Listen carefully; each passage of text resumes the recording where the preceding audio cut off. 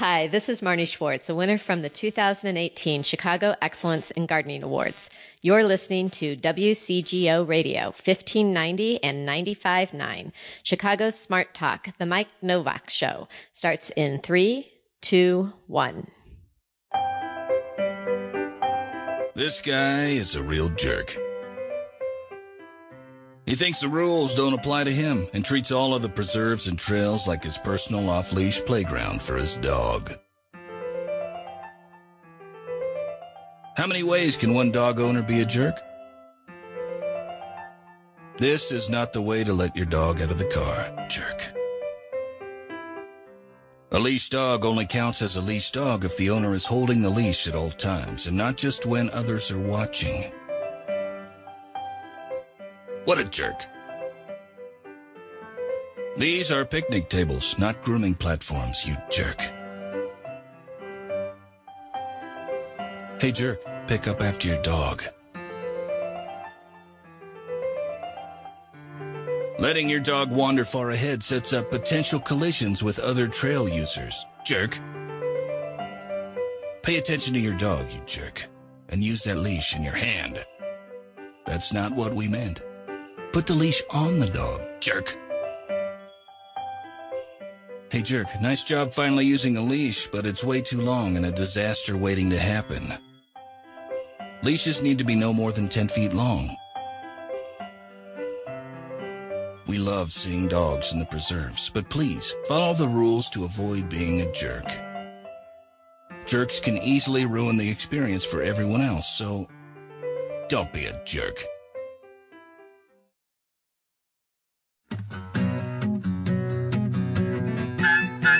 It's the Mike Novak Show with Peggy Malecki. Green, gardening, and environment radio. Flavored with a dash of humor. Welcome to intelligent, irreverent talk about plants and the planet they grow on. Your questions, comments, and participation are always welcome at 877-711-5611. Good planets are hard to find. Temperate zones and tropic climes. True currents and thriving seas. Wind blowing through breathing trees. Strong ozone and safe sunshine. Well, good planets are hard to find.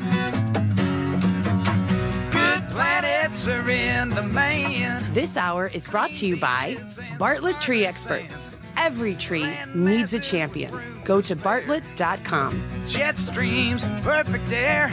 And here they are, Peggy Malecki and Mike Novak. Jerk. Good planets are in demand. Right. Right.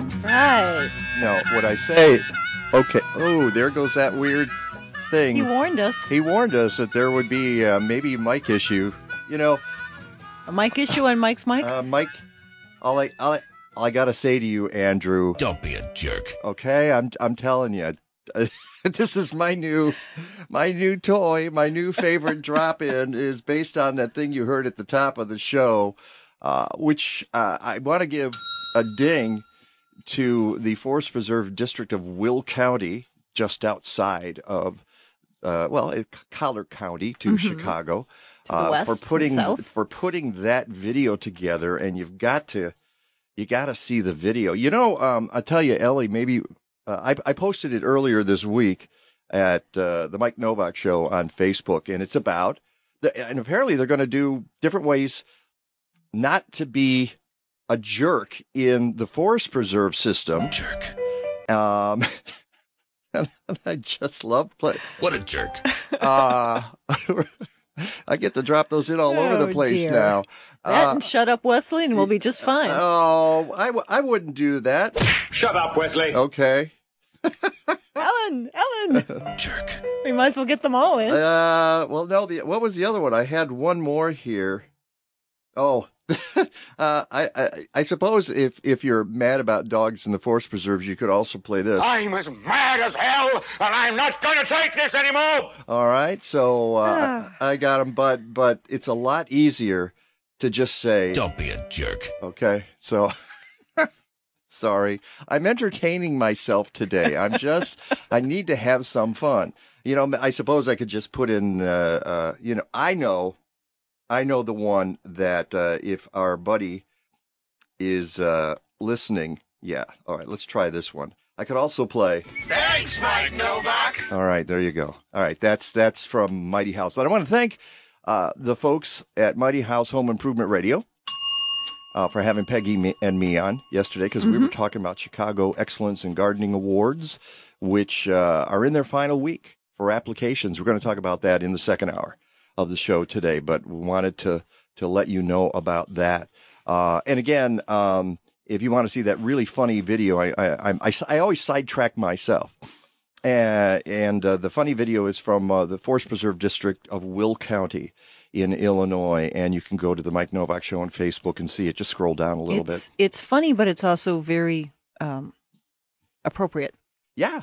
Well, it's appropriate for our show today because we have Paul Fehrenbacher in the studio along with Dr. Doug Stotz, PhD. So that's not what's the word for repetitious? Repetitive. Repetitive? No, redundant. Redundant. Yes. The Department of Redundancy Department.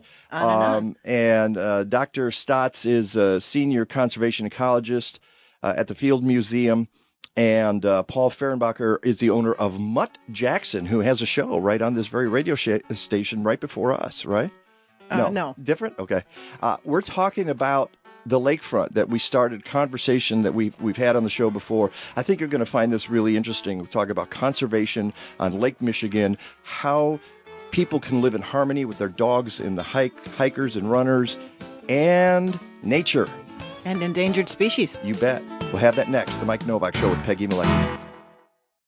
Mosquitoes transmit deadly diseases like Zika and West Nile virus, but Summit Mosquito Dunks kill mosquitoes before they're old enough to bite. Just float an organic mosquito dunk in ponds, bird baths, and any standing water to kill mosquito larvae for 30 days or longer. Don't worry, mosquito dunks won't harm people, pets, fish, or wildlife. Mosquito Dunks, available at fine garden centers, hardware stores, and online. Visit summitresponsibleSolutions.com. Do you know that Chicagoans are getting healthier all the time? This is Peggy, and I know this is true because for 8 years I've been publishing Natural Awakenings, Chicago's greenest and healthiest magazine. And if you want your message to reach this growing market, you need to get your business in front of our readers. Why? Because our advertisers tell us that our targeted readers are committed to improving their health and they're ready to take action. That's more than 80,000 people in Chicago who will respond to your message. They're looking for holistic wellness practitioners, doctors, dentists, nutritionists, health coaches, yoga, even home improvement and landscape experts. Natural Awakenings is a free monthly magazine available in more than 1,100 locations throughout Cook, Lake, and McHenry counties. Call me today to expand your market and grow your business. 847-858-3697. That's 847-858-3697. Natural Awakenings. Feel good, live simply, laugh more.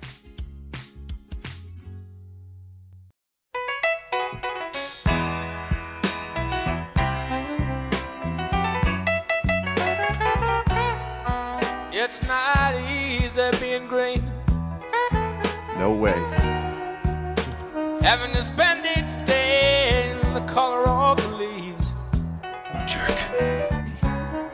Welcome back to the Mike Novak Show with Peggy Malecki. That new toy of yours. The new toy is just going to be, and all I got to say about myself is, What a jerk. All right, what a jerk. Welcome back to the show, and as I promised earlier, we are going to resume a conversation we started actually last week. Not everybody across the country got to hear it because it was in the second hour of our show here in Chicago, but we're bringing it to the forefront today because it's a very interesting question that I think applies to a lot of different places in the country.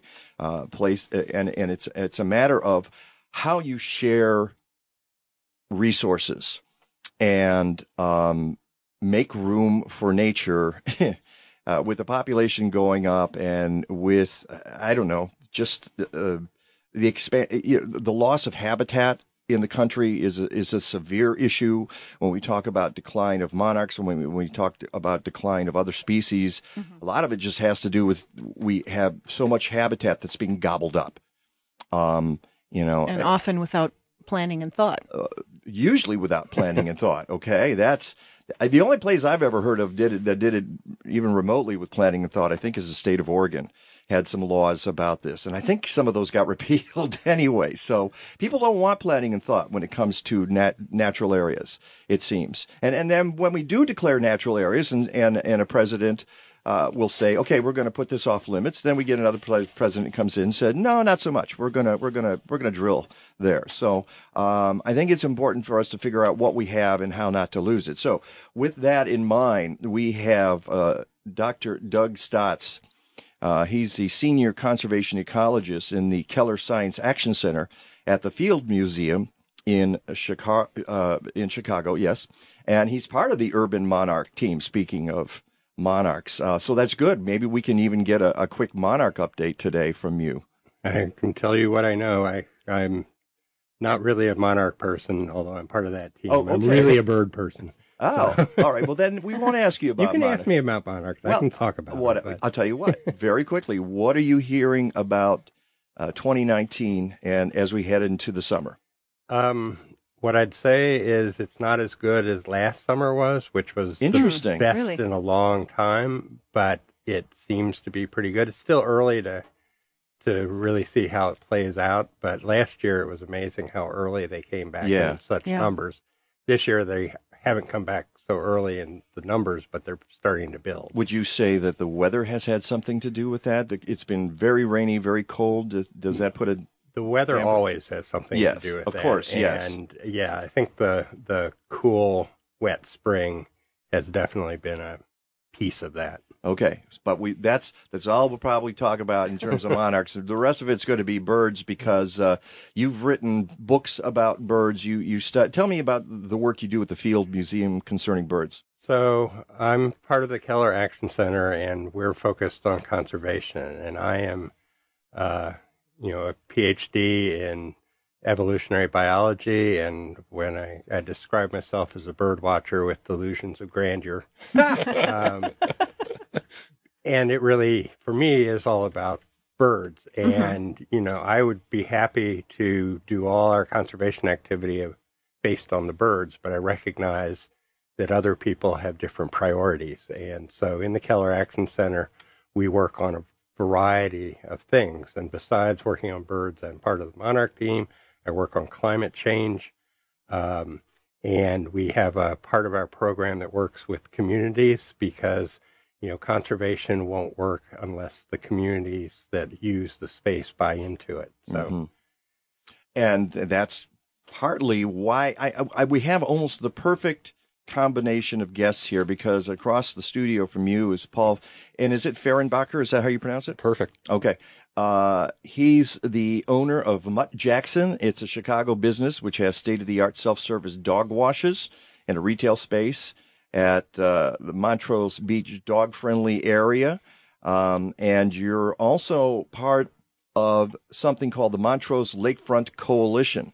That's correct. And this is where we get the folks who, the dog-friendly people and the people who want to engage in activities, and we bring in the science people here, and we get them in the room and say, how do we make this area work for everybody? And the reason we're talking about this, for those of you across the country who might not be familiar with this, the Montrose Beach area is the most used beach area in the city of Chicago on Lake Michigan. And so it's used for soccer, it's used for picnics, it's used for, as I mentioned, dogs and birding. There's a natural area that has been built. I want to say built. It's taken several decades for people to turn what was naturally a great habitat for migrating birds, bring it back, restore it to some of its former glory. And they don't want to lose that now, even though this is the most popular beach area in the city of Chicago. And what brought this to a head was a notice earlier this year that a concert called MAMBY, MAMBY, and I was thinking, oh, MAMBY. Oh, dear. Why? But I'm not going to sing that. I actually have words to it. I was walking around the house yesterday as I'm putting my now blog. It's going to be stuck in your head. Oh, it's already stuck in my head. There's nothing I can do about it. MAMBY is supposed to bring a concert to Montrose Beach. They did it on the south side. They've done it on the south side in the past, and now they said, okay, we're going to go to Montrose Beach because it's a great big area, and gosh, it can handle 50,000 people. The question is, can nature handle 50,000 people? Can the residents handle 50,000 people? Because in the past, this is an area, Montrose Beach, where people in that neighborhood have risen up and said, nope, we don't want that concert here. There's already a history of concerts getting squashed in Montrose Beach. So you're nodding, Paul. So tell me, from your point of view, what are your concerns about having this concert there?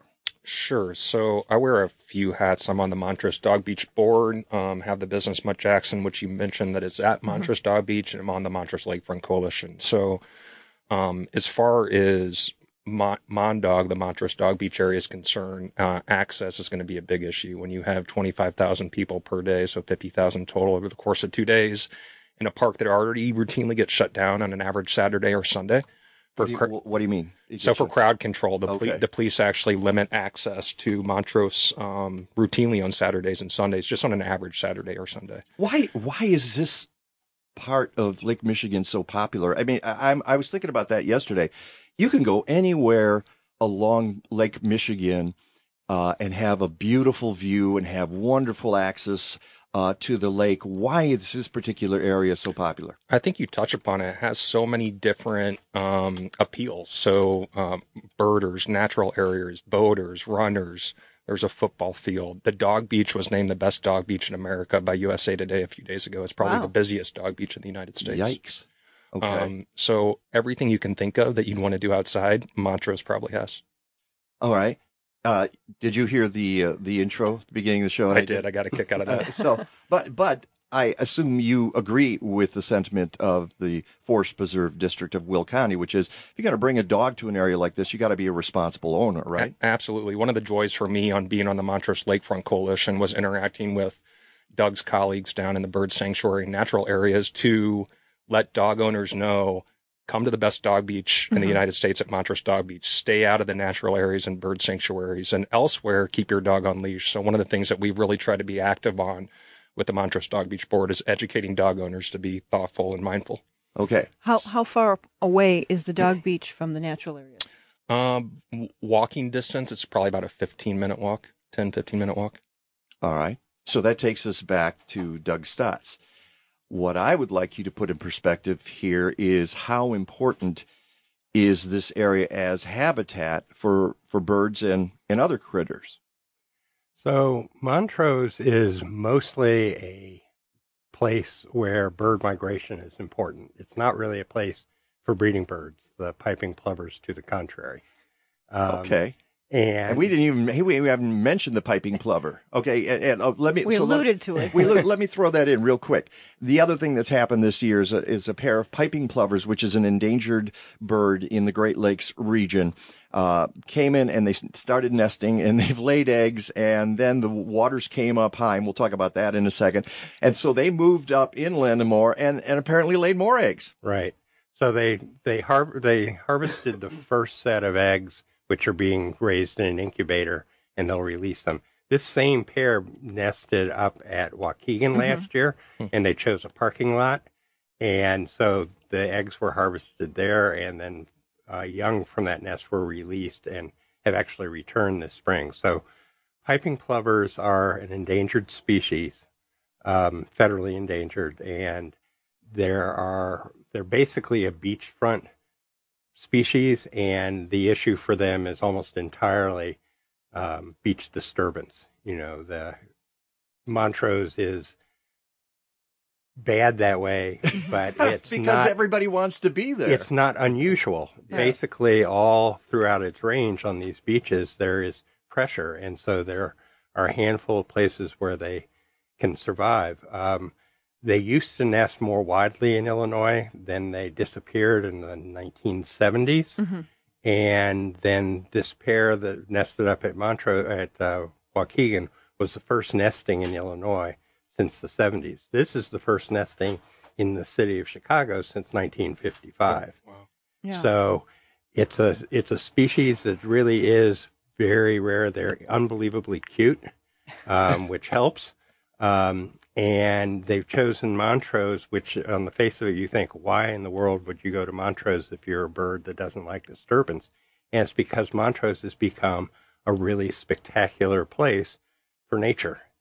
All the work that the people have done there and the Park District has done has really made a really special place that's not like any place else. Yeah, in the area. I'm just kind of wondering if you can go into a little bit of detail about that. From what I understand, and Leslie Bourne talked on our show last week, she's a volunteer who's been there for decades. She said part of that started when the lake levels were very, very low and some of the native plant species began popping up again that, have disappeared. And nature has a way of saying, no, we're still here. And then folks kind of got interested in preserving those. And when you bring back one native species, other native species get interested in the area as well, don't they? Right. And so one of the interesting things about Montrose is the fact that it basically did it, the dunes area did it on its own. These were species that found their way on their own. It wasn't, me going out there and saying, oh, let's plant milkweed here. Mm-hmm. Mm-hmm. The milkweed got there on its own, and all these other things. There are, I think it's 26 state threatened or endangered species of plants in that area, which is a really extraordinary number. And part of that is that those beachfront habitats are under huge pressures. Well, and as I pointed, and Peggy, you can make your comment in a second. As I pointed out last week, freshwater beach areas are some of the rarest ecosystems on the planet. Because everybody wants to they want to build their home on the lake, and they suck up all of the lake area. So the idea that you might preserve some of it is a wonderful thought, but it's really hard to do. As you say, there's a lot of pressure. Yeah, there is a lot of pressure. And one of the things, so when I first got to Chicago, which was in the early 80s, basically Montrose was a famous place for birds. And it was this thing called the Magic Hedge, which was this old dying row of invasive plants. But it was a piece of habitat that the migrating birds picked on. And since then, it's just incredible how much work's been done to make that place special. And nature has been a big part of it. To be honest, part of what makes the beach part of Montrose really interesting is the breakwater there, which is something we in general don't like to see because it stops the sand flow you would ordinarily get. Yeah. What it does at Montrose is it collects that sand right there at the south end and creates the conditions that have created the dunes habitat that's so special. So every once in a while, we've lost a microphone. Yeah. That mic's now it's there we go. Yikes. Okay. I think we're going to have to, let's clean that board when we're done with the show today. Andrew, just take it apart and put it back together for us, okay? Rewrap the wires in the microphone while you're at it. All right. We're going to be breaking here in a second. Let me reintroduce people. The guy you just heard speaking is Doug Stotz, PhD, senior conservation ecologist in the Keller Science I like the Action Center. It sounds like Action News. It's like, let's get out and do stuff. At the Field Museum, and Paul Fehrenbacher is in the studio as well. He's with the Montrose Lakefront Coalition. That's a nonprofit group that includes all of the major stakeholders at the Montrose recreation area, and it includes birders, natural area advocates, boaters, fishermen, vendors, runners, volleyball players. That's a lot of folks to corral, but you guys are all of one voice right now about this concert, aren't you? We are, yeah. And what does that voice say? At the very least, we don't want it on the beach. The piping plovers have really kind of driven home the point that this concert shouldn't be on the beach. it sounds like there's a good chance it won't be on the beach, not because of piping plovers, but because of the high lake levels. Water. Yeah. Yep. Yay, good for you, nature. Let's go lake. Yeah, really, keep raining. Let's ask our meteorologist Rick DeMaio if we can get some more rain just to keep the water level going up. All right, you hear that music? It means we're going to take a break. We're going to continue with this conversation. Hey, if you're an advocate or a concerned citizen, 877-711-5611, you can give us a call about this. This is something happening all over the country. We'll be right back. Smart farmers know that good growing starts with good soil biology, and you can't do better than with products from Tineo Biologicals, the industry leader for 30 years, now available through Blazing Star. You'll find soil and seed inoculants, growth-promoting enzymes, foliar fertilizers, and biostimulants. Whether you're conventional, organic, or in transition, learn about Tineo's biological farm management system. Go to blazing-star.com, and while you're there, check out their pollinator packets. Have you ever walked into a hair salon and been overwhelmed by the smell of chemicals? Well, that's never going to happen at Organic Roots Eco Salon. They use only the safest, most natural, professional hair products available to make sure you get great color results that last and won't harm the environment or you. Their salon products and services are free from ammonia, formaldehyde, and other toxins typically found in hair color, perms, and keratin smoothing treatments. Organic Roots also offers a complete menu of safe straightening treatments, including the non-toxic Magic Sleek and Cezanne keratin smoothing products that let you shampoo the same day. They even repurpose hair clippings, recycle product containers, and use LED lighting. Now that's green. Walk into 21st century hair care for women and men at Organic Roots Eco Salon, 3417 Dempster in Skokie. Book your appointment at organicrootsecosalon.com or call 847-423-2653. Health and beauty. You no longer have to sacrifice one for the other. It's jungle out there, disorder and confusion everywhere. No one seems to care. Well, I do.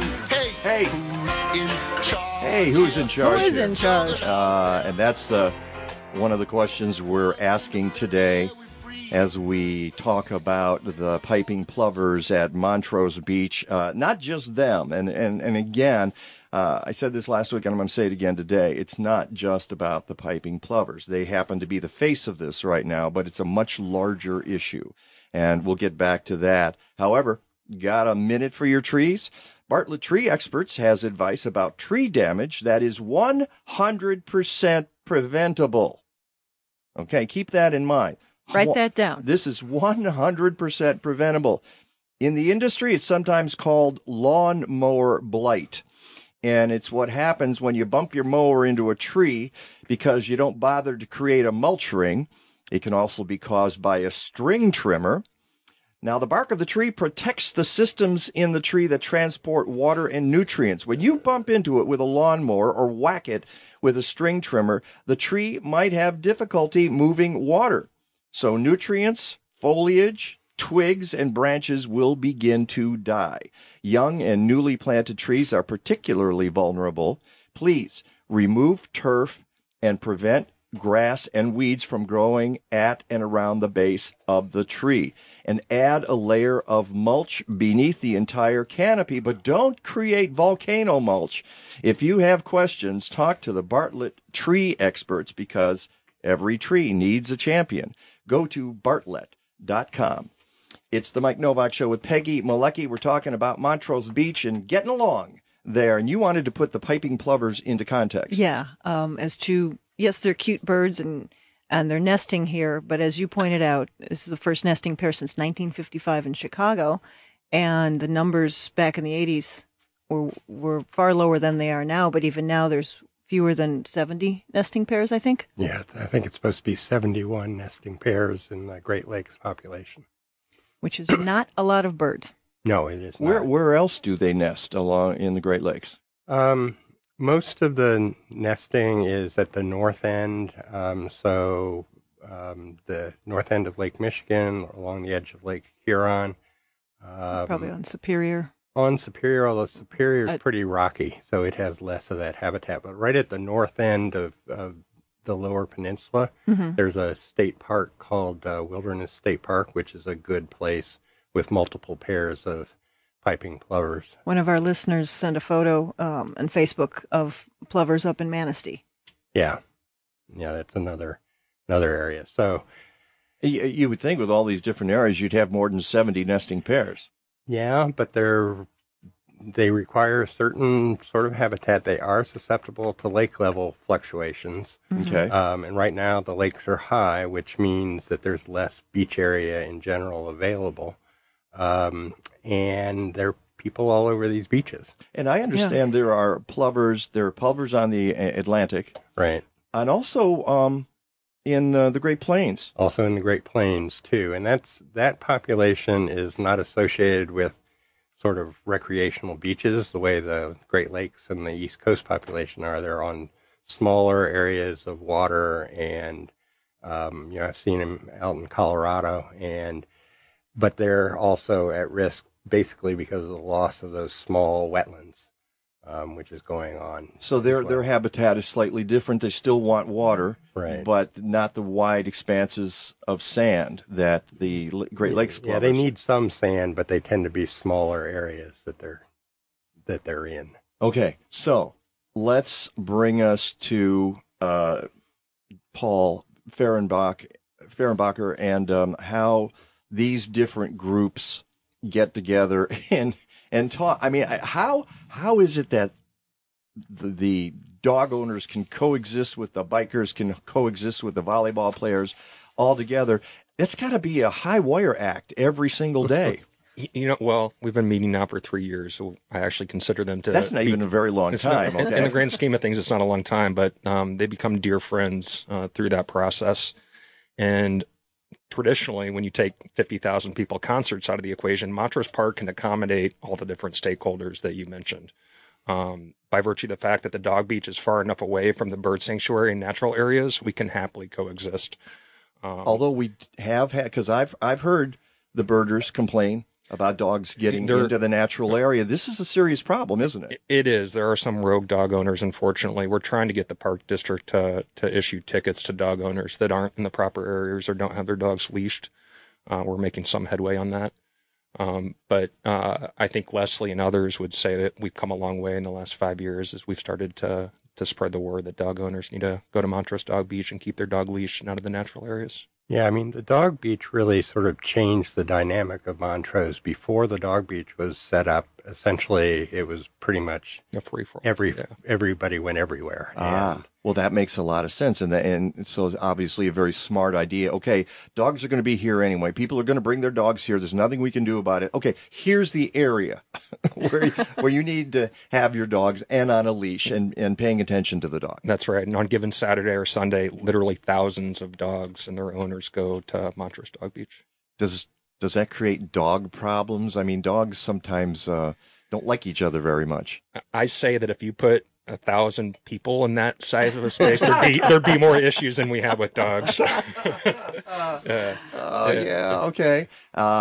Okay. So we're talking about the potential then of this concert, and okay, here's another thing we need to bring into the equation, which is the Chicago Park District, which has been a good steward. From everybody I talk to says Chicago Park District has been a great steward of this area. Good. They have the ultimate responsibility for whether this concert goes forward. Am I correct in that? We're getting nods in here in the room. Okay. Why haven't they made a decision yet? It seems to me the concert's supposed to happen in August, in 23rd and 4th, I think, somewhere along that time.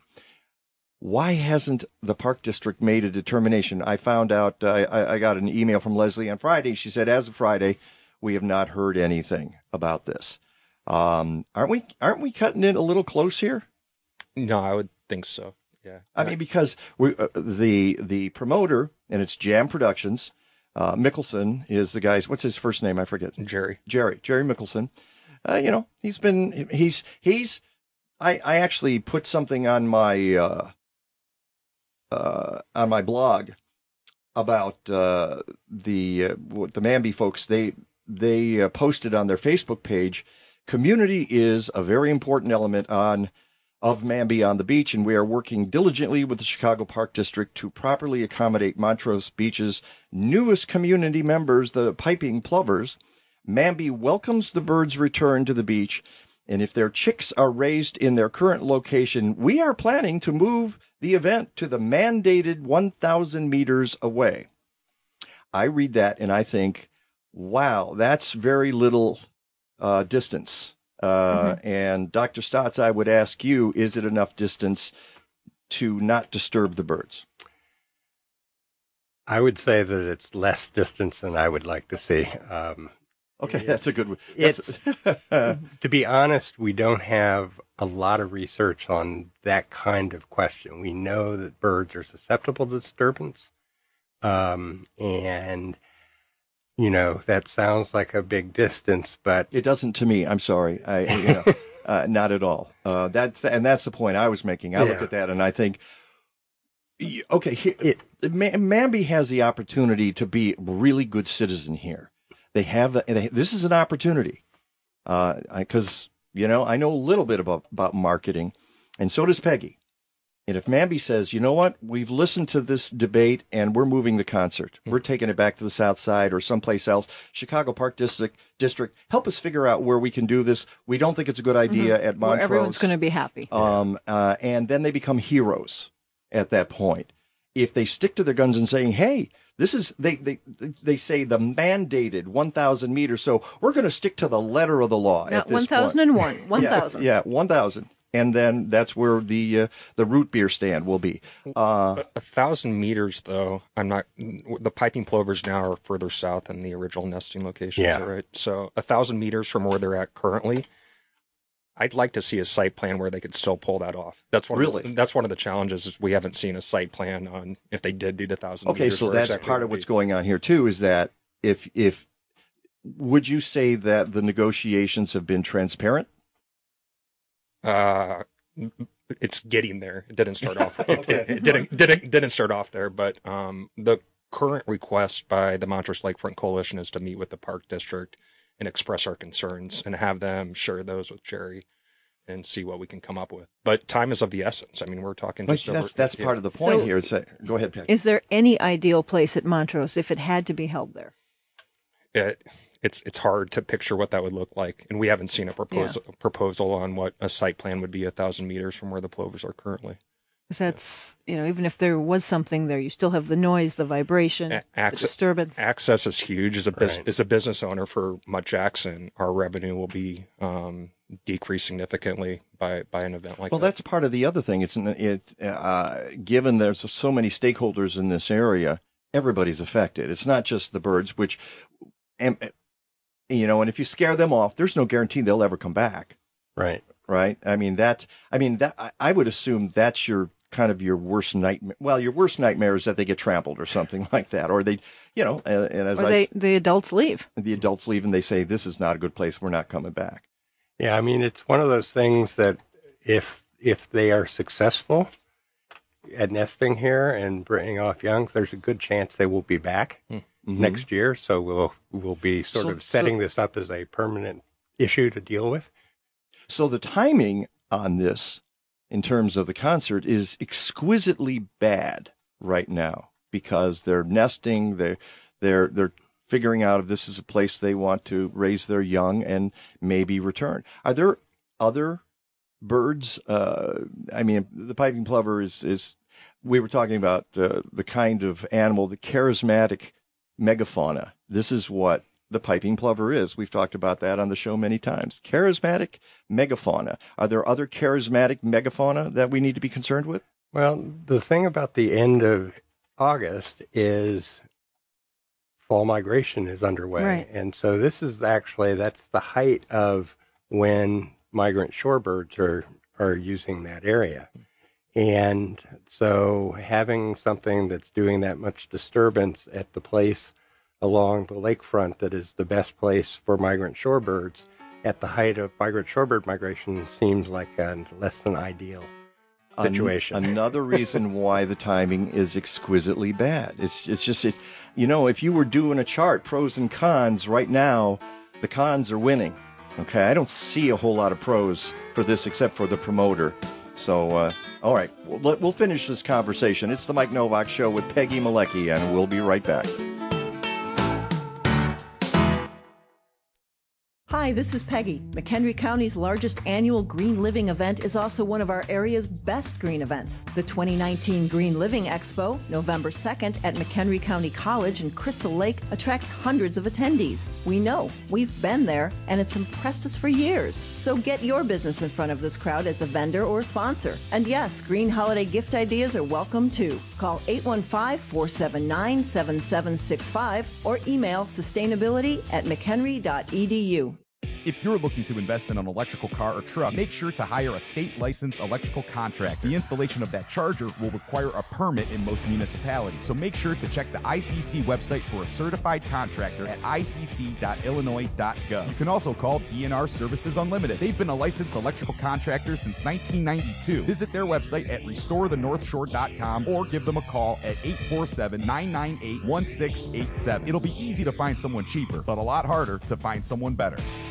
Being a meteorologist, you see things daily that can be related or not related to climate change. And then you separate that from the climate science and the social policy. So it's almost like teaching three classes. The meteorology, which is short-term, the climate, which is long-term, and then the policy, which is government, whether or not it's federal, state, or local. I'm meteorologist Rick DeMaio. Stick around for some more insight into weather and climate on WCGO 1590, Chicago's Smart Talk.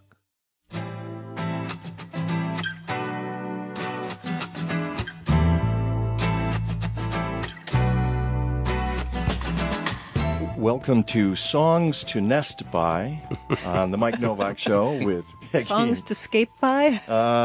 And Walk Your Dog By, I suppose, as well. We will get back to our conversation about the beach and everybody living in harmony along the beach in Chicago this August. But first, you need to get to City Grange, Chicago's newest and most unique garden center, today. It's the last day of the Making Room for Summer sale. Today. Hanging baskets, weird herbs. Weird herbs? Weird herbs. Berries. I don't even know what the weird herbs are. Weird herbs. You got to go there to find out. Berries and figs, orphaned annuals and perennials, last chance for veggies, and other cool stuff. City Grange will be closed tomorrow through July 4th to transform the shop into the summer garden. So get there today. There's complimentary valet parking, too. 5500 Northwestern Avenue at Catalpa. City Grange. Learn, shop, blossom. And we're talking to Dr. Doug Stotz from the Field Museum, Paul Fehrenbacher, owner of Mutt Jackson, and he's part of a coalition at the lakefront, and it is called the Montrose Lakefront Coalition, ironically enough. And we had a couple of things that came up during the break. Where do we want to begin with that? One was just a quick question on the plovers and how do they nest? Is it a nest? Somebody wanted to know, are they on the sand? Are they in bushes or trees next to the lake? They're on the sand, out away from any vegetation, and they build a little depression. And lay up to 4 eggs. They have 4 eggs in this little nothing, and they might move a couple of rocks there to make it a little less obvious, but it's a pretty unimpressive nest, except that it's got a piping plover sitting on it. And then to protect it, they've put like fences and enclosure over it? Yeah, so the area is fenced. Actually, the area they moved to was already fenced because there's a colony of bank swallows nesting in a sand bank there. And so they went into that area, and then they put a small enclosure that's probably a meter on the side made out of wire that the plovers can get through easily, but predators can't get to. And this is done with plover nests all over. Everywhere, yeah. Because they're under a lot of pressure. There's a species farther west called the snowy plover. Same issue on the west coast, and all of their nests are enclosed too. So, go ahead. I was just going to say, there's someone volunteers that monitor the nesting site too, almost around the clock. Right. So there are volunteers monitoring the nesting site, and where they're currently nesting, one of the issues is it's near the volleyball, and so somebody has to be there to keep the volleyballs from. I was reading some of the bird conversations talking about the volleyball camp and the volleyballs. Yeah, But that gets us back to what you were talking about, Paul, which is there's a lot of stakeholders here. There's a lot of activity, and everybody has to figure out how to live together in this area. Unfortunately, it seems sometimes the last consideration is nature itself, which was there first. Because we get those questions all the time when talking about gardening. Hey, how do I get rid of this, and this? And voles and moles and chipmunks and squirrels. And I say, well, they were there first. Okay. We think we can control nature. We think we can put nature in a box. All right. And sometimes nature doesn't want to be put in a box. But as you say, you're talking about all kinds of constituents here and all kinds of populations that want to be part of this lakefront. Yeah, and this is a case where the stakeholders have come together regarding the volleyball courts. There were leagues that were shut down so that they could put up the fencing to protect the plovers. I'm on a text exchange that's talking about maybe reorienting the volleyball courts so the volleyballs. Right now? Yeah. Are you, so you're texting during class, are you? Texting during class, yes. Hand over that phone, some things please. never change, yeah. Well, that's okay. I'm texting Ellie to turn the air conditioning on in here, too, so... But as you mentioned earlier, people like you are going to lose money during this. Some people will make money. Yeah, there's some restaurants out there too, right? The dock, the restaurant is there. The bait shop is another one. We only have about 15 nice weekends of the season. So that was the point you mentioned before, is that this is going to take up another weekend. We've had a terrible spring. It's been wet. It's been cold. People have not been able to get out and picnic. They want all the weekends they can get their hands on, and here's another one that's being yanked out. This is Chicago's backyard for a lot of people, so to take one of those weekends away from them, and despite Jerry's best efforts, access will be so limited that it'll be next to impossible to get into the park as well. Oh, a lot of those people will just say, forget it, I'm going someplace else this weekend. I'm not going to go there. That's right. Word spreads quickly with social media now. So, but the same thing is true with the concert. If you moved it to another area, it's not as if 25,000 people won't be able to figure out where the concert is. What is the weekend? It's the 23rd and 24th, I believe, but don't quote me on that. Yeah. Yes. So there's also a major offshore regatta with lots of boats coming out of Montrose Harbor that day. Pretty sure there's a triathlon in Montrose Park in the morning. When's the Air and Water Show? I think it's that weekend, too, or it's close to that weekend. Yeah, they might have moved that. It used to be on the same weekend as the Verve, yeah. So here we are. We've got all this convergence, and it can't be good for nature. So before we go, let's talk about nature and its ability to adapt and survive. I mean, this because of the efforts of a lot of people who've worked very hard. Now we're talking 20, 30 years on this, aren't we? Yeah. It's what I don't even know what the question is at this point. It's just how do we continue to protect this area when we have this kind of pressure? And I don't fully know the answer. I mean, a big part of it is groups like the Lakefront Coalition, because the thing that makes a place like Montrose work is everybody working together. If the birders decide our response is the hell with them, we're going to put up picket fences and arm them and so on, that's not going to work. The only way is for everybody to work together. Mm-hmm. And we see this happening all over the city. I mean, the thing I would say is the Park District has come a long way in the time I've been in Chicago and created a lot of great habitats that are well managed. There are constant pushbacks. Part of it is the Park District has a lot of people who have a lot of things they want out of it. And, I look out my window at the museum and I see Northerly Island. And the south part is this new great restoration. And the north part is now covered with buildings. The Hamilton exhibits the there. Hamilton is yeah. I Peggy and I talked about. That's a different show. That, yeah. That's a whole, but it's the same thing. It's the same basic issue. It's the same basic issue. We create this wonderful area and then we slam this box on it, this big old box. And how long is it going to be there? Well, tickets are going very well, but we'll give it a couple of years. And then suddenly it's, we're going to make that permanent. And then that's how you slide into those things. Right. So the concert facility there, which was temporary and smaller, was, I think, actually in the early going was an important thing because it meant the airport wouldn't come back. But it's now, it just keeps getting bigger and taking up a bigger footprint and having more things going on there. And, you know, the original plan was the south end would be for nature and the north end would be for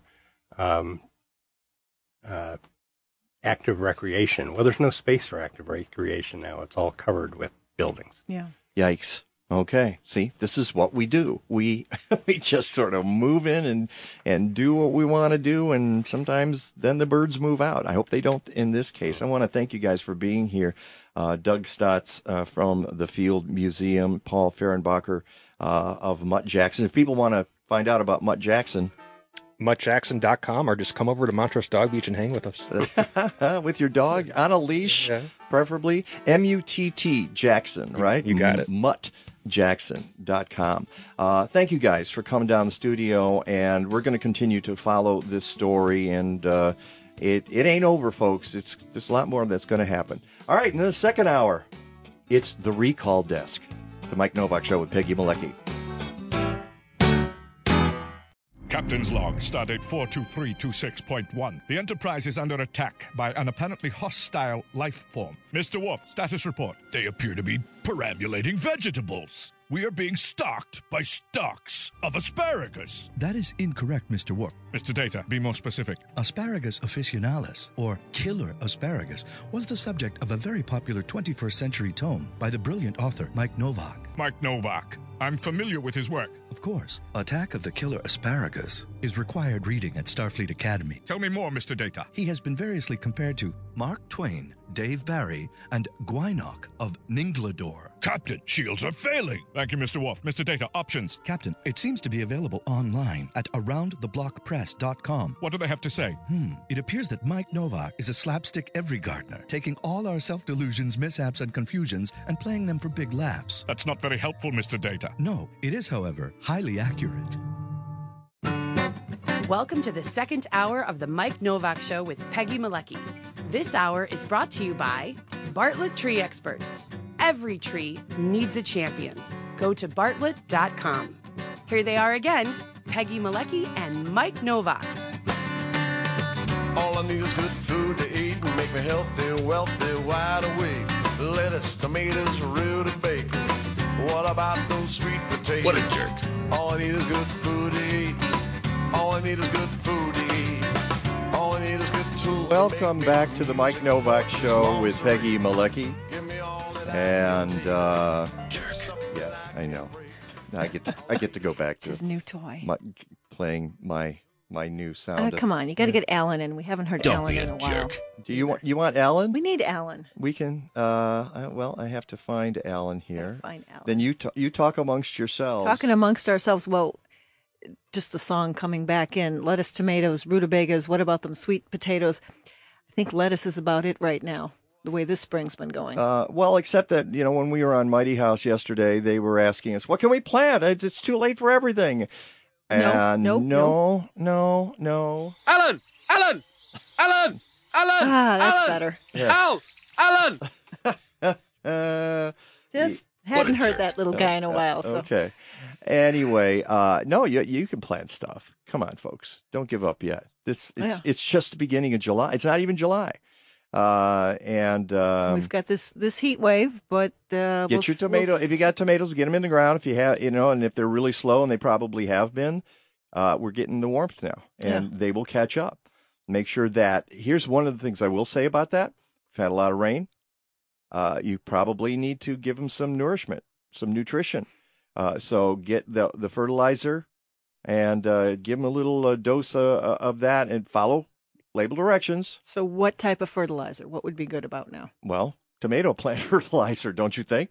It was Casey Tomato who said that when he he fertilizes when he puts them in the ground, and then when he sees the first golf ball size tomatoes, then he adds a little dressing of that around there. So, and I like the organic tomato fertilizers, and there's various kinds out there. I'm not going to tell you a brand. Because you can go to any good independent garden center. Your IGC, folks, not the box store. Although you can buy Espoma products now, and I think Dr. Earth at box stores. So the box stores are starting to have organics now too, which is good for them. I'm glad that's happening.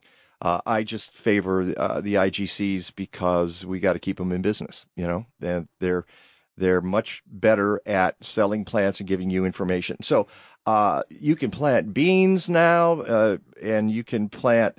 You know, I'm going to put I've got my cantaloupe. One of them's in the ground, and one of them's sitting in a pot. That's going in right now. And I just planted the cantaloupes this past week. Oh, and by the way, I had an asparagus sighting. Ooh. Three little stalks came out. Three tiny little stalks. I put that on Facebook. Asparagus. No, that's too pathetic. I'm not going to do that. I'm not going to put that on Facebook.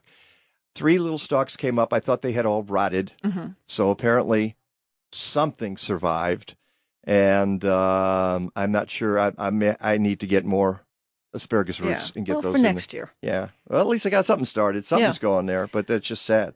Yeah, and you were saying cantaloupe. I don't know if you would do that from seed right now, but certainly seedlings. No. But beans, you can certainly do from seed. You can get those in, you know. Yeah, the warm season stuff, the cucumbers and the squash. And this is a tip that I got from our friend Dan Costa years and years ago. His advice on squash to avoid the squash beetles, the squash borers, rather, is plant at the 4th of July. So we're right on schedule. Perfect. For there you go. So, no, it's not too late. No, come on, folks. Don't give up on your gardens. That's crazy. That's crazy talk. Crazy talk. And a lot of the garden centers still have plants. Do they? I haven't been to one in several weeks, so that's good to know. And I assume they do. And if any garden centers... Some do, some don't. If you're a garden center and you want to write to us on Facebook or call in and tell us what you got, we'll... City Grange has last chance for veggies. Yeah, they've got all the... I wouldn't call it last chance, but anyway, we had a bunch of articles that you got to go to the Facebook page because this was a really interesting week.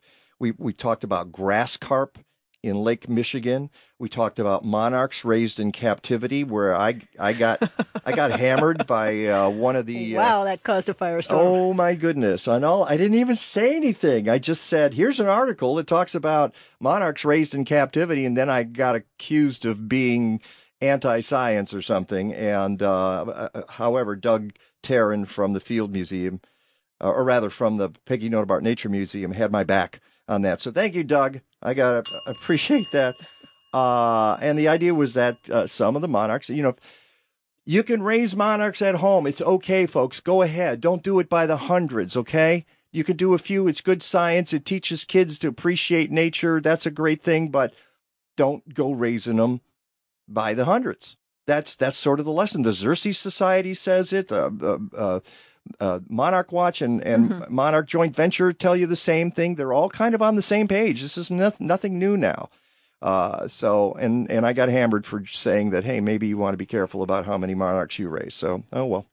What was the other thing? Talked about washing your car. Washing my car. Yeah, washing your car. Don't do it on the street because you're probably using a lot more water than you need to, so you're wasting that resource. You're washing chemicals into the sewers, and then we have to clean that up. You're washing oil. All that stuff. And pesticides go into the sewer. Take it to a car wash. Take it to a car wash. Research your car wash. Well, and a lot of them recycle. We had somebody write and say, hey, you got to go to this car wash because it's the best. All right, when we come back, we're talking Chicago Excellence in Gardening Awards and the Recall Desk with Kathleen Thompson. When you want the best science for your trees, go to Bartlett Tree Experts. They pioneered integrated pest management, or IPM, in the 1970s, introduced the first organic fertilizer, and now Bartlett is the first and only tree care company to research the benefits of biochar on urban soils and tree health. Put science to work for your trees. Get a free estimate today. Every tree needs a champion. Go to bartlett.com. Mosquitoes transmit deadly diseases like Zika and West Nile virus, but Summit Mosquito Dunks kill mosquitoes before they're old enough to bite. Just float an organic mosquito dunk in ponds, bird baths, and any standing water to kill mosquito larvae for 30 days or longer. Don't worry, mosquito dunks won't harm people, pets, fish, or wildlife. Mosquito dunks, available at fine garden centers, hardware stores, and online. Visit summitresponsibleSolutions.com. Smart farmers know that good growing starts with good soil biology, and you can't do better than with products from Tineo Biologicals, the industry leader for 30 years, now available through Blazing Star. You'll find soil and seed inoculants, growth-promoting enzymes, foliar fertilizers, and biostimulants. Whether you're conventional, organic, or in transition, learn about Tineo's biological farm management system. Go to blazing-star.com, and while you're there, check out their pollinator packets. From Wisconsin to Indiana, from Lake Michigan to St. Charles, see some of the best gardens, ponds, and koi in the area on the Midwest Pond and Koi Society Annual Garden and Pond Tour, July 21st and 22nd and 28th and 29th. Get your maps for the self-guided tour at mpks.org and at local businesses throughout Chicagoland. It's only $15, and tour hours are 9 a.m. to 5 p.m. on each day. Get inspiration for your own garden and pond. Go to mpks.org.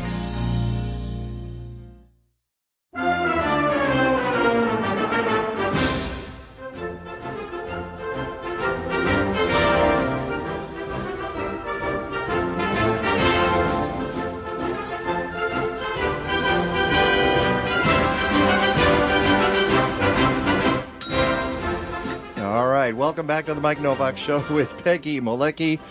For folks of a certain age, this theme resonates, although it's just... I'm waiting for the giant foot to come down. Yeah. And it's basically a march by John Philip Sousa. Right, John Philip Sousa. I couldn't remember her first name. John Philip Sousa, but it is also known as the theme from Monty Python's Flying Circus. And let's bring into the conversation Kathleen Thompson. Kathleen, good morning. Are we sure she wants to come into this conversation? Well, I want to bring her in because we were at I'm of a certain age too. That's right, and I think that's the best use of John Philip Sousa March ever from Monty Python. Well, I don't know. There's some cartoons that are pretty good. I guess so. But you and I were at a restaurant the other week, Kathleen, and we heard some millennials in the next booth talking about Monty Python. And I don't remember exactly how that conversation went, but I had to tell them the name of the show was Monty Python's Flying Circus, just so you know, just for the record. Do you remember that at all, Kathleen? Oh, yeah. They were, I was with, I eavesdrops more than you do. So yes, she does. The conversation was basically trying to explain to other people at the table who didn't know what Monty Python was, or one of them just didn't get the humor. So that's what the conversation It is an acquired taste. I don't know. It's a stitch. Oh, I don't know. It's like the funniest show ever on TV. Someday they will bring it back in reruns. I haven't seen it on TV it's about time. So many years. It's about time. You can watch it online, but it's not the same. Yeah. So Kathleen Thompson is here with us this morning, and we're going to discuss several things. A little background here. Kathleen, of course, is my sweetie pie, and back in the day when I was at Gargantua Radio down the dial, and by the way, I want to thank John Williams at Gargantua Radio, because we were on his show yesterday talking about Chicago Excellence in Gardening Awards. We will get to that later because I know Kathleen has a few things to say about that. But back in the day when I was working at Gargantua Radio, they would often put me on the overnights because nobody wants to do 6 hours of programming. Any sane person would not do 6 hours of overnight programming unless you're talking about UFOs, and then it's really cool, all right? But so I grabbed Kathleen and said, I'm not doing this by myself. You're coming with me. All right. We're both going to be sleep deprived for a while. And she created something that was actually very cool called the recall desk. And how would you explain the recall desk, Kathleen? Well, it's oddly enough, it's just a matter of going to the federal government recall site and looking at what they've recalled lately. And you don't have to do much of anything more than that because it's kind of odd. And we did, at that time, what we did was we just read there were lots of explosion hazards. So things that would blow up. Yeah. Things that shouldn't blow up that were blowing up. That were blowing up all over the place. Right. Yes. Children's jack-in-the-boxes and, whatever. Yeah, exploding jack-in-the-boxes. Oh, that's always a good thing. And then it would just say, may explode, which was always fun. There were a couple a warning. Of that, if you hear this noise in the middle of the evening, yeah. Your jack-in-the-box exploded, yep. Yes. So we just, had a lot of fun with that. Well, this time we're being a little more serious because we're talking about what you need to be aware of over the 4th of July holiday. And that's why I played the Monty Python theme, because it's a John Philip Sousa march, and that's as close as I want to get to a John Philip Sousa march on the show. But Kathleen said, "Okay, let me do some searching," and you came across some really interesting stuff, didn't you? Well, yes. The first one, BRP, that's the name of the company, presumably, Sea-Doo, recalling a cooler because it is large enough for a small child to get into, and it automatically locks. Nice. So it locks when the lid is closed, allowing the person to become locked inside the airtight container. Holy smokes.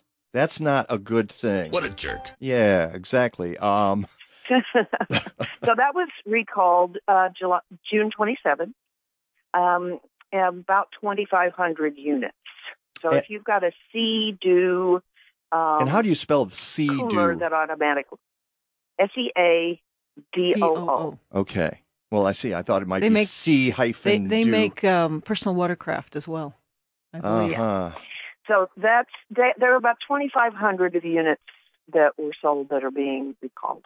So I wonder. Now the next one. Yeah. Well, wait a second. Before we move away from the Sea-Doo, you got to be in the room when they're putting this together, and nobody. I mean, how did they first find out? That's big enough for a child to climb in and get locked in. The auto lock is the thing that is the feature. It automatically locks when you close it. Yikes. Yeah. Okay. All right. Move on. All right. The next one, you know what a beach cover-up is, Michael? A beach cover-up? Yes, Peggy will know. But no, I have no clue. It's something women wear over their bathing suits when they're walking around on the beach. Ah, and you found one. It's a little, looks a little like, it can look a little like a jacket, or it could look a little bit like a short dress, Mm-hmm. It's called a beach cover-up. And you found one that explodes? Well, no, bursts into flames. Oh, bursts into flames. Spontaneously? Right. Yeah. A spontaneous combustion of a beach cover-up. Not spontaneously. It does. You need to get, a little too close to the late night campfire or smoke a cigarette or something. But it does not meet federal flammability standards. It can burst into flames. All right. Now that's a really interesting question, because that takes us to the chemicals we use. And Peggy, all about chemicals that are on our skin to make them flameproof. In some ways, I think you want to wear stuff that's going to burst into flames. Or you choose a fabric. You choose a different fabric. You don't choose some synthetic fabric that has a flashpoint where standing too close to the campfire or getting hit by an ember is going to burst it to flames. Yes. So do you know what this, did you say what this was made of?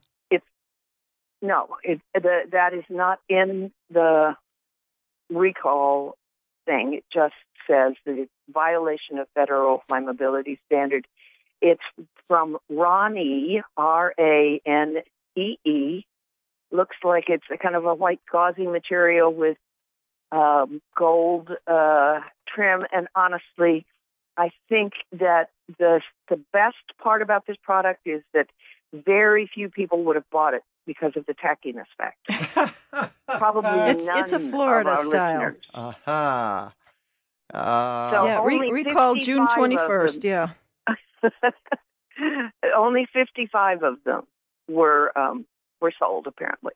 So not very many have to be recalled.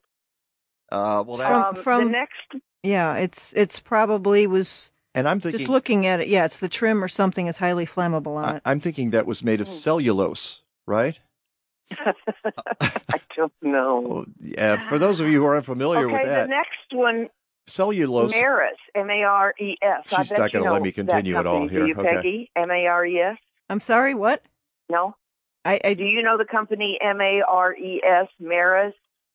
Off the top, anyway, no, but if I saw it, maybe. They're recalling a buoyancy compensation vest.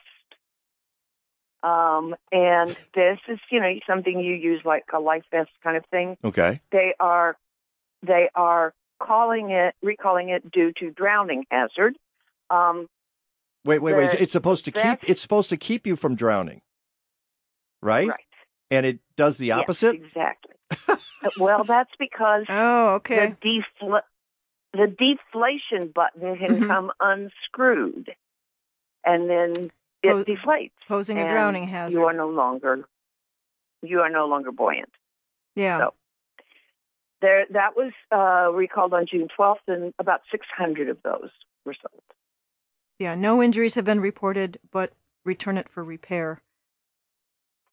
Well, thank you for going to the desk and commenting. She goes. No, I was just curious to see what was being changed on it. So.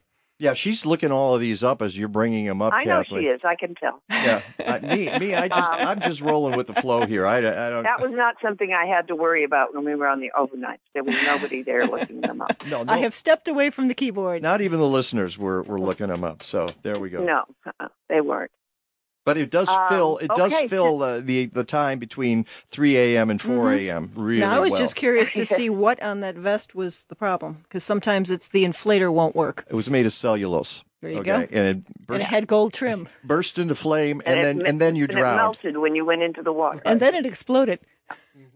Okay, so the next thing I got here is climbing sticks. Now, I'm not a climber. And I could not figure out exactly from this it's not just a walking stick that you use when you're climbing a mountain. It is some utensil that you use in the actual ascent. Like a piton? It's in that same, I believe it's in that same group of things. Yeah. And it has a bolt failure on the center step. So if the bolt fails, you step on it, and then it doesn't. Watch that first step. Here we go, and yeah. Oops. That's a bad failing in a mountain climbing tool. Yeah, that's not good. So that was recalled on June 6th, about 1,165 of them. Yeah. Okay. But I'm coming to my favorite. I'm not. I'm just going to say I'm not in danger of actually purchasing one of those things, so I don't have to worry about that. No, neither am I. Okay. But you might be in danger of purchasing the next thing. Uh-oh. Far East Brokers is recalling a pineapple corer and slicer. Oh no. Oh dear. Because the metal blade of the slicer can detach, posing a laceration hazard to the consumer. In other words, the blade comes off and slices your hand instead of the pineapple. Yikes. And given how tough pineapples are and what you have to cut through, I bet that sucker is really sharp, isn't it? Mm-hmm. I'm thinking it is. Wow. Okay. Yeah. All right. So and then you could just explode the pineapple and not need the... Well, explode. Yeah, we needed an exploding pineapple. Wait, that goes back to Monty Python, doesn't it? An exploding pineapple? Oh, I bet they had exploding pineapple. Who knows? All right. I think they had a pineapple that the top came off of, didn't they? It's hinged possible. pineapple. I don't know. But now I believe you also, because we're coming up on the holiday here, not just coolers you can crawl into and pineapples that can cut off your arm. You had some fireworks, I understand. Yes, about 38,000 fireworks. Wow. Have been recalled. Oh my goodness. In the last few days. 38,000. And given how close we are to Indiana here in Michigan, where you can get some, you mentioned Michigan the other day, Kathleen. When I grew up, you couldn't get fireworks in Michigan. I thought they were illegal in Michigan. Well, here, there's Peggy. an article, in fact, in USA Today, I believe, or Newsweek. I think it's USA Today that I have here that says the affected fireworks were sold at 2 Michigan stores, 1 Indiana shop, and a small chain of Pennsylvania stores. All of the recalled fireworks were manufactured in China and are eligible for refund. And what's the problem with these fireworks? All of the fireworks are overloaded with explosives. Too much gunpowder, huh? Too much recall, too much whatever. Or whatever. Yeah. So what you expect to happen is going to happen a lot bigger. Yikes. And maybe than faster. you thought it would. Yeah. Holy smoke. Overloaded fireworks speak. can result in a greater than expected explosion, posing explosion and burn hazards. If that's the description, a greater than expected explosion? Good explosion. Yeah. So it's one thing if your pineapple explodes, it's quite another if your firework goes off. Yeah. So would you like to know the Michigan law? Yes. Brand new Michigan law. From June 29th to July 5th this year, consumer fireworks are permissible statewide until 11:45 p.m. each evening.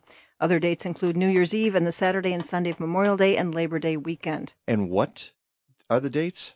June 29th through July 5th. That's it? So that you can get them just into blown off? Well, you can. It doesn't say sale, but you're allowed to use them as a consumer. Wow.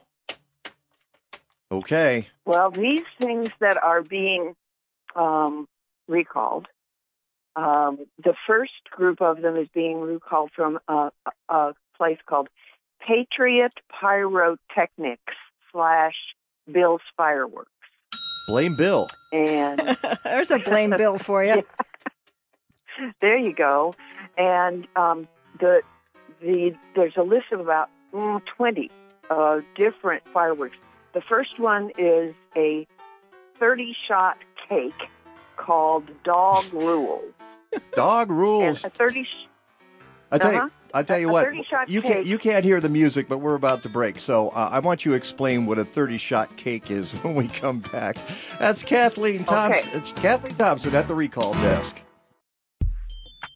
Did you know that enough plastic is thrown away each year to circle the Earth 4 times? In a Green Diva Minute, you'll learn more and be on your way to living a deeper shade of green. Plastic doesn't biodegrade, at least not in 500 to 1,000 years.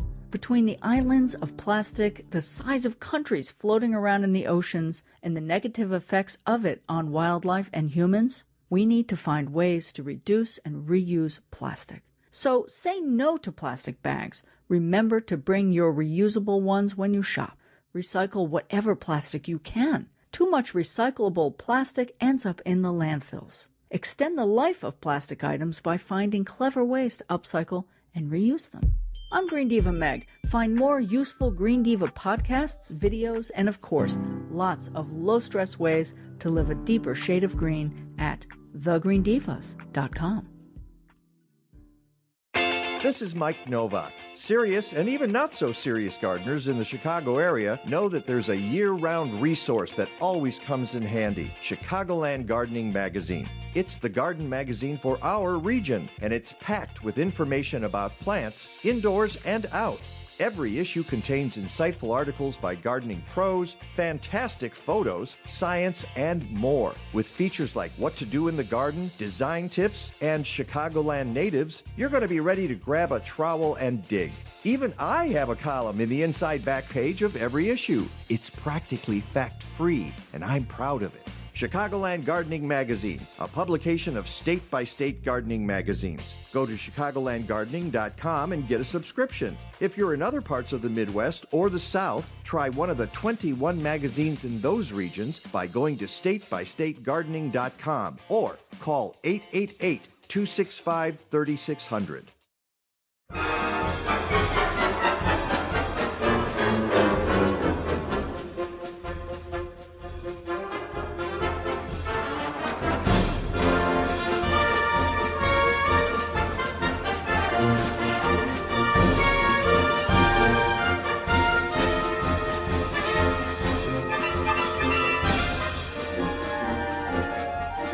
That one's not easy to listen to. It's great. This is Charles Ives. It's called Country Band March. Okay. Charles, are you familiar with Charles Ives? Oh, you've got to listen to Charles Ives' music, especially Variations on America. I may play a little bit of that coming into the next segment. Oh, we just got a comment that nice tunes.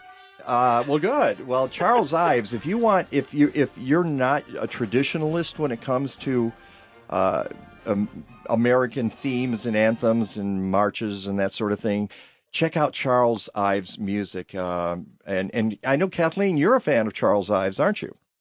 Big fan. Yeah. I love Charles Ives. Yeah. So, by the way, let's do this before because we got some comments, great comments that have come in, and we're going to find out about what a shot cake is in a second. 10-shot cake. 10-shot. Is that what it's called, Kathleen? 10-shot cake?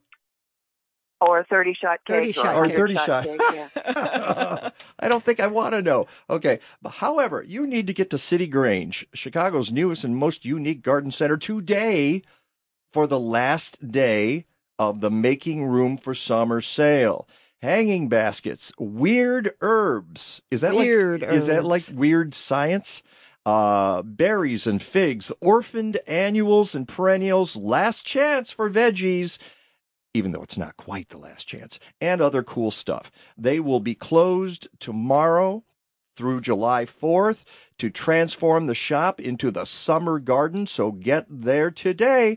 There's complimentary valet parking, 5500 Northwestern Avenue at Catalpa. City Grange. Learn, shop, blossom. This is the Mike Novak Show with Peggy Malecki. We've got Kathleen Thompson on the phone at the recall desk. Right before we get to that, Kathleen, back to the 30-shot cake, we've had some comments here. Some very interesting comment. Wally wrote, and this is a great observation, Wally. He says, do you remember when the only thing made in China was fireworks? Yeah. Yeah. And Deborah Moulton, my friend Deborah Moulton from the Frozen Robins, said, I had a guy walk into our huge gunpowder residue in the air building with a lit cigar. Yeah, it was Shelton's. Oh, do I have stories about that place. Oh my gosh. We know somebody who worked at Shelton's. Holy smoke. Again, I keep saying holy smoke. Holy exploding. And she knows what those cakes are, she says. Right. And we're going to let's have Kathleen explain what is a 30-shot cake. Well, actually, Deb would know a lot better than I do. I know it's not a brandy-soaked baked good. I know it has something to do with one firework that sets off 30 times, so it's got little different compartments in it. And that's the best I can do because I really don't. I wonder if it's one of the... It's a big honking firework with a lot of gunpowder. Yeah, I wonder if it's one of those ones that's staged with the different colors and the different things that pop out. I'm sure probably. Deb will probably type to us soon. I think that these were primarily having to do with the noise because they said that it was... they mentioned in the description of the thing, audibles. Wow. Audibles? The sound. Oh, okay. That these were at least many of these were audible. Oh, I know. Which means they go, those ones she says that I really don't understand. She says it is a chain reaction firework.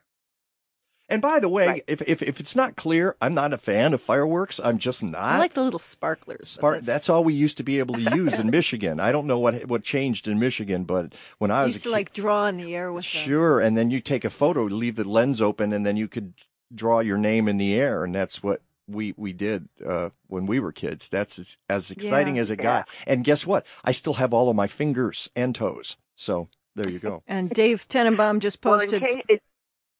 I was going to say, he said fireworks are inherently dangerous, cannot be made safe, terrorize pets.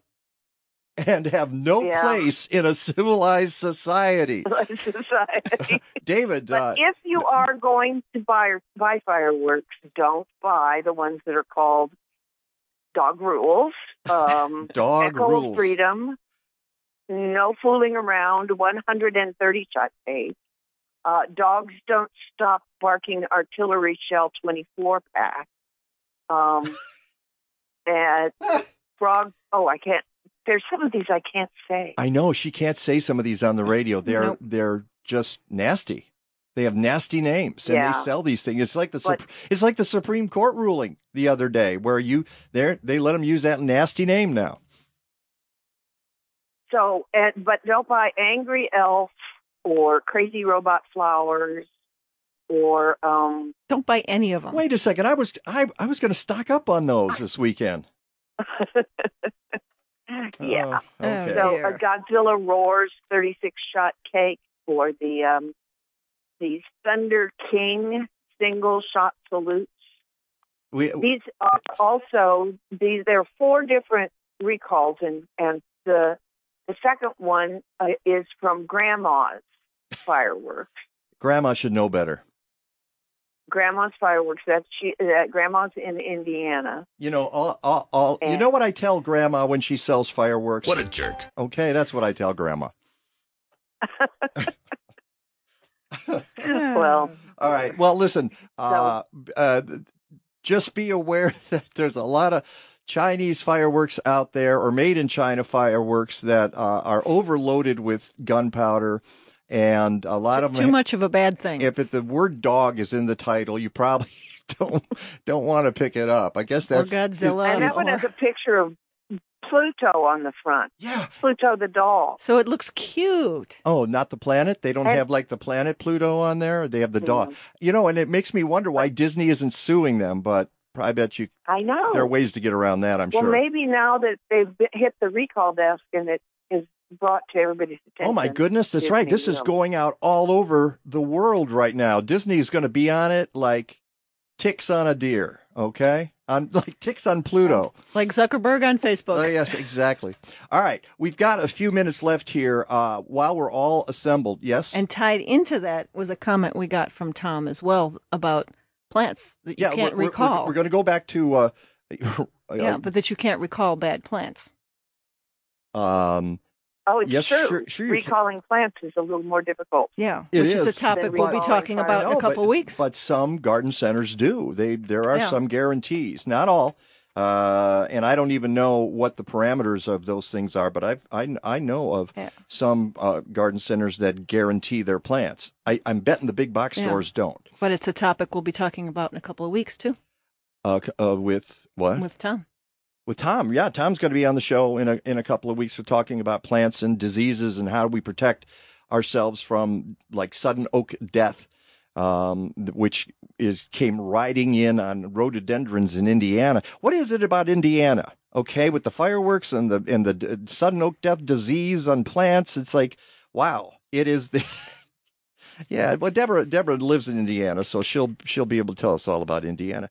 I want to get to Chicago Excellence in Gardening Awards because we're in the home stretch here, and Kathleen has helped us work on that. She is the webmaster for Chicago Excellence in Gardening Awards, so she's got her. I saw an entry come in just this morning, Kathleen. I don't know if you saw that. Oh, good. Yeah. Good.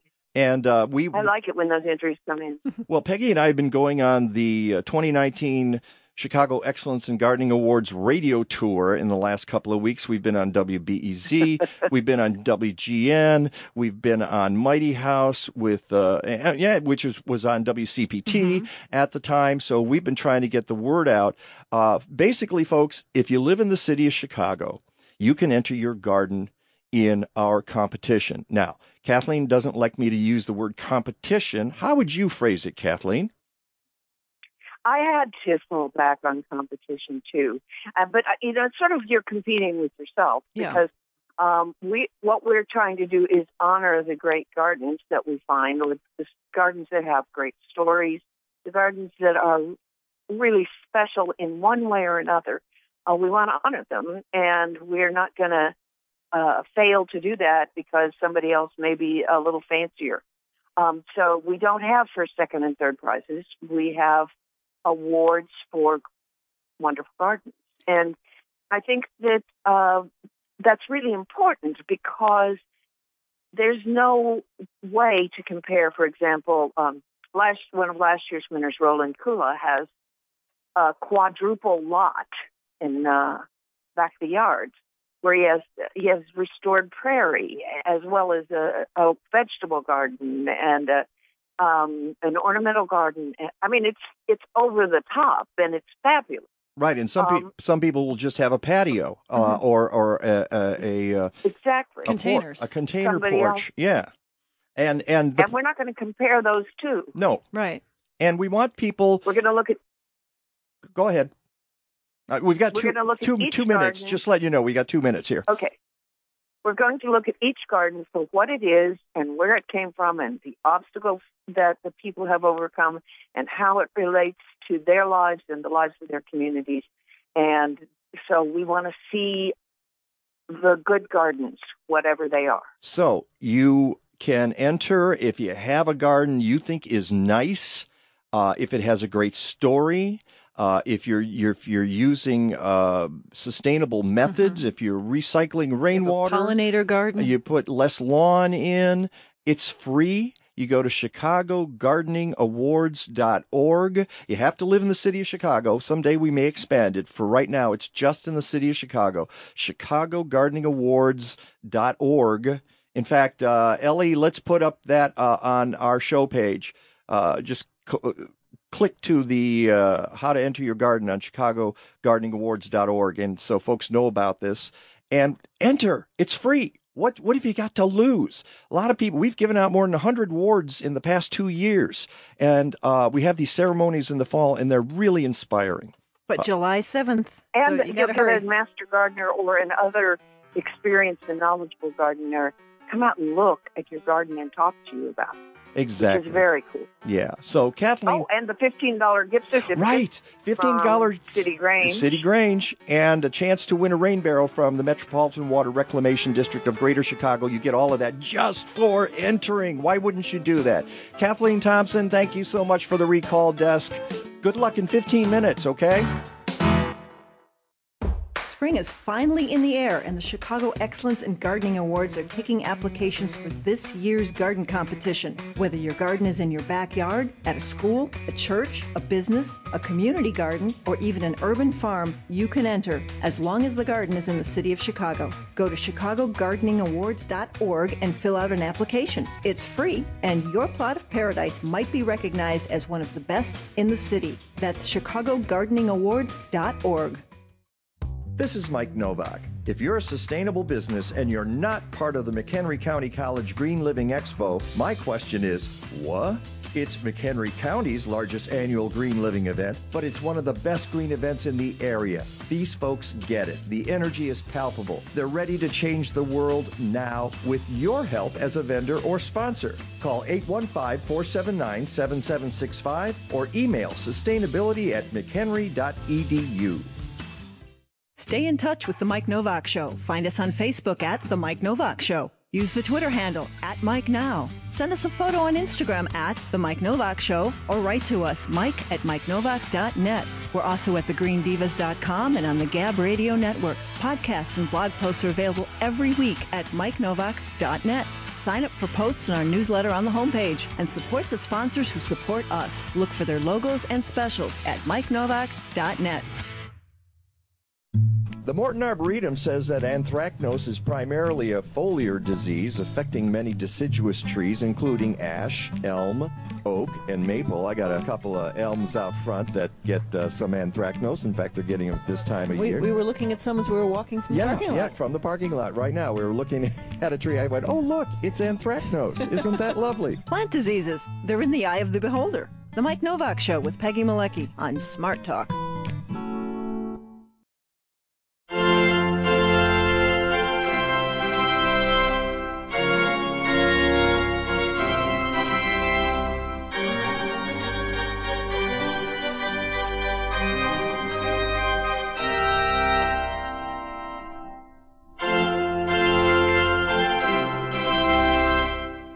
Well, here we go. More Charles Ives.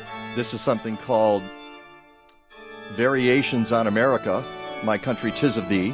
He wrote it for organ in 1891. In 1948, E. Power Biggs contacted Ives, inquiring if he had composed any original music that Biggs might perform on his weekly radio program. So here's what you're getting here. I don't think Mark Zuckerberg cares if we play this. Do you?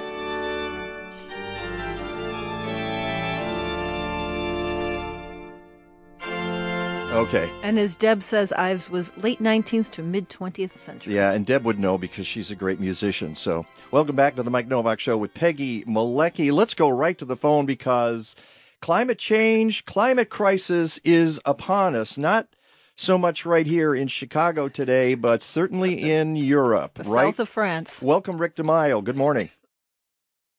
Good morning. If you were playing that music, I feel like I should be walking like with my feet, like a foot in front of each foot.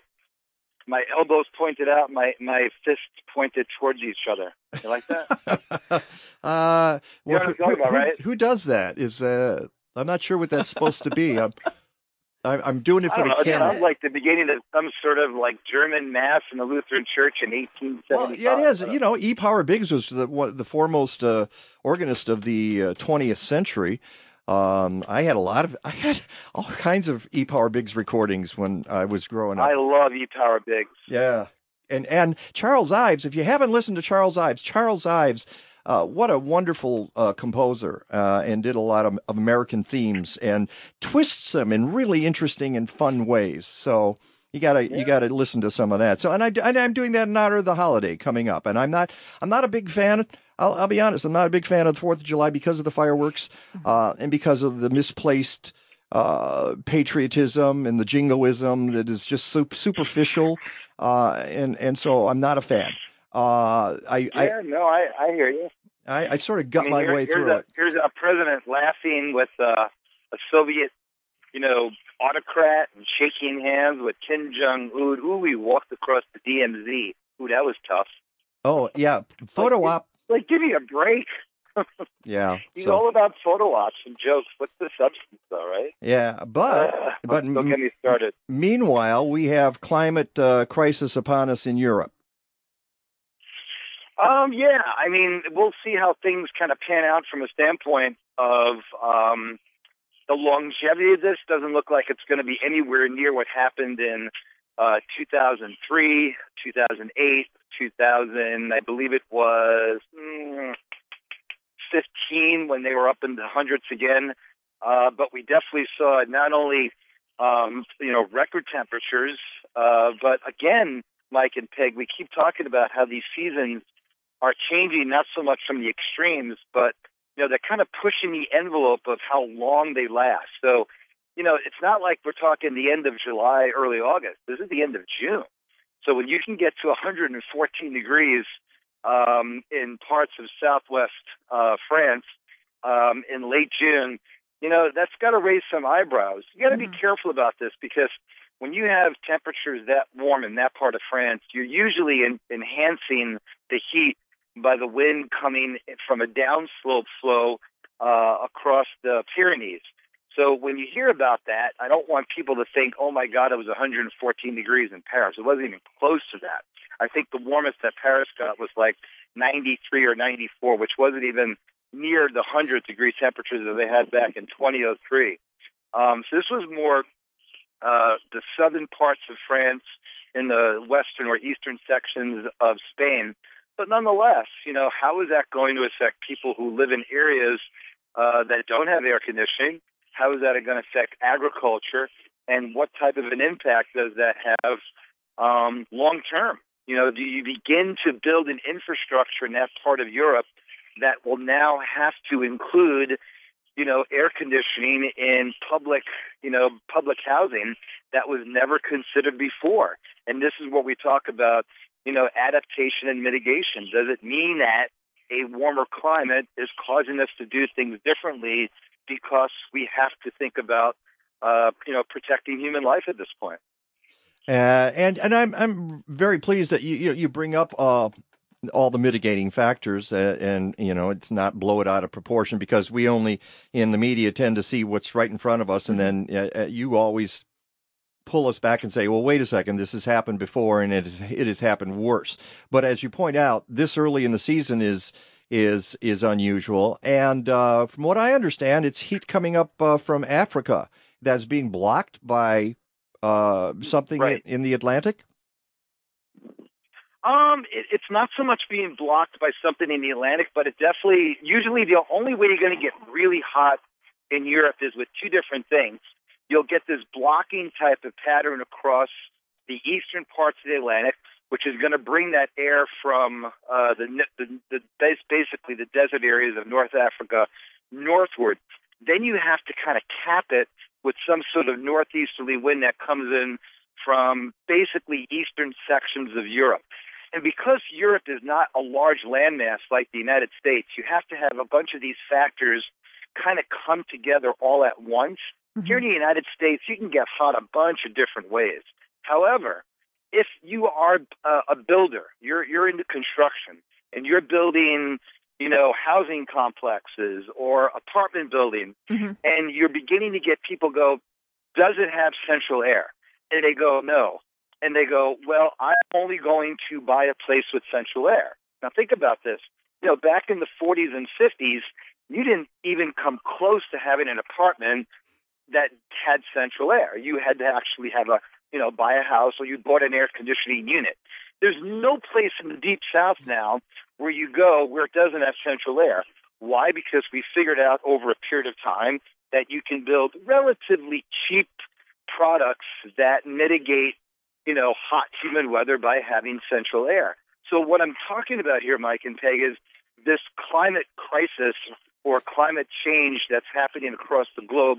Is it going to then force people to do things differently because the consumer is demanding it and wanting it?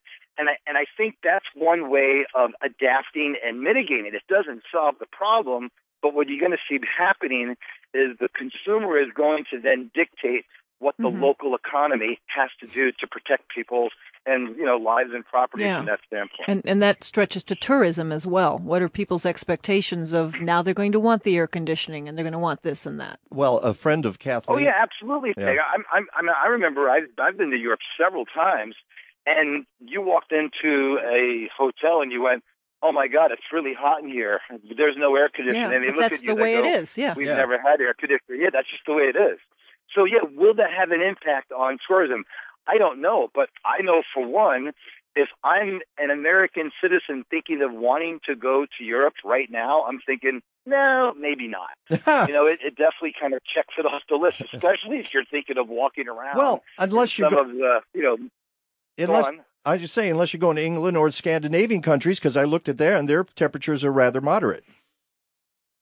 Yeah, I mean, I was watching the Yankees-Red Sox game, and it was in London yesterday, and people were fanning themselves, and I'm like, really?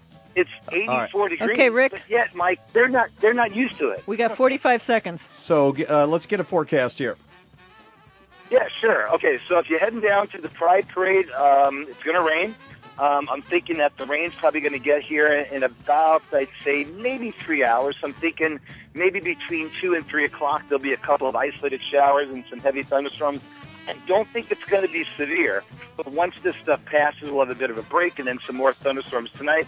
The rest of the week, guys, temperatures each day close to 90, and then we begin to cool off significantly by this time next week, which will be on Sunday. Other than that, welcome to summer. All right, thanks, Rick. I want to thank everybody else who was on the program today. Until next time. What a jerk. Go green or go home. What a jerk. Well, you didn't miss much.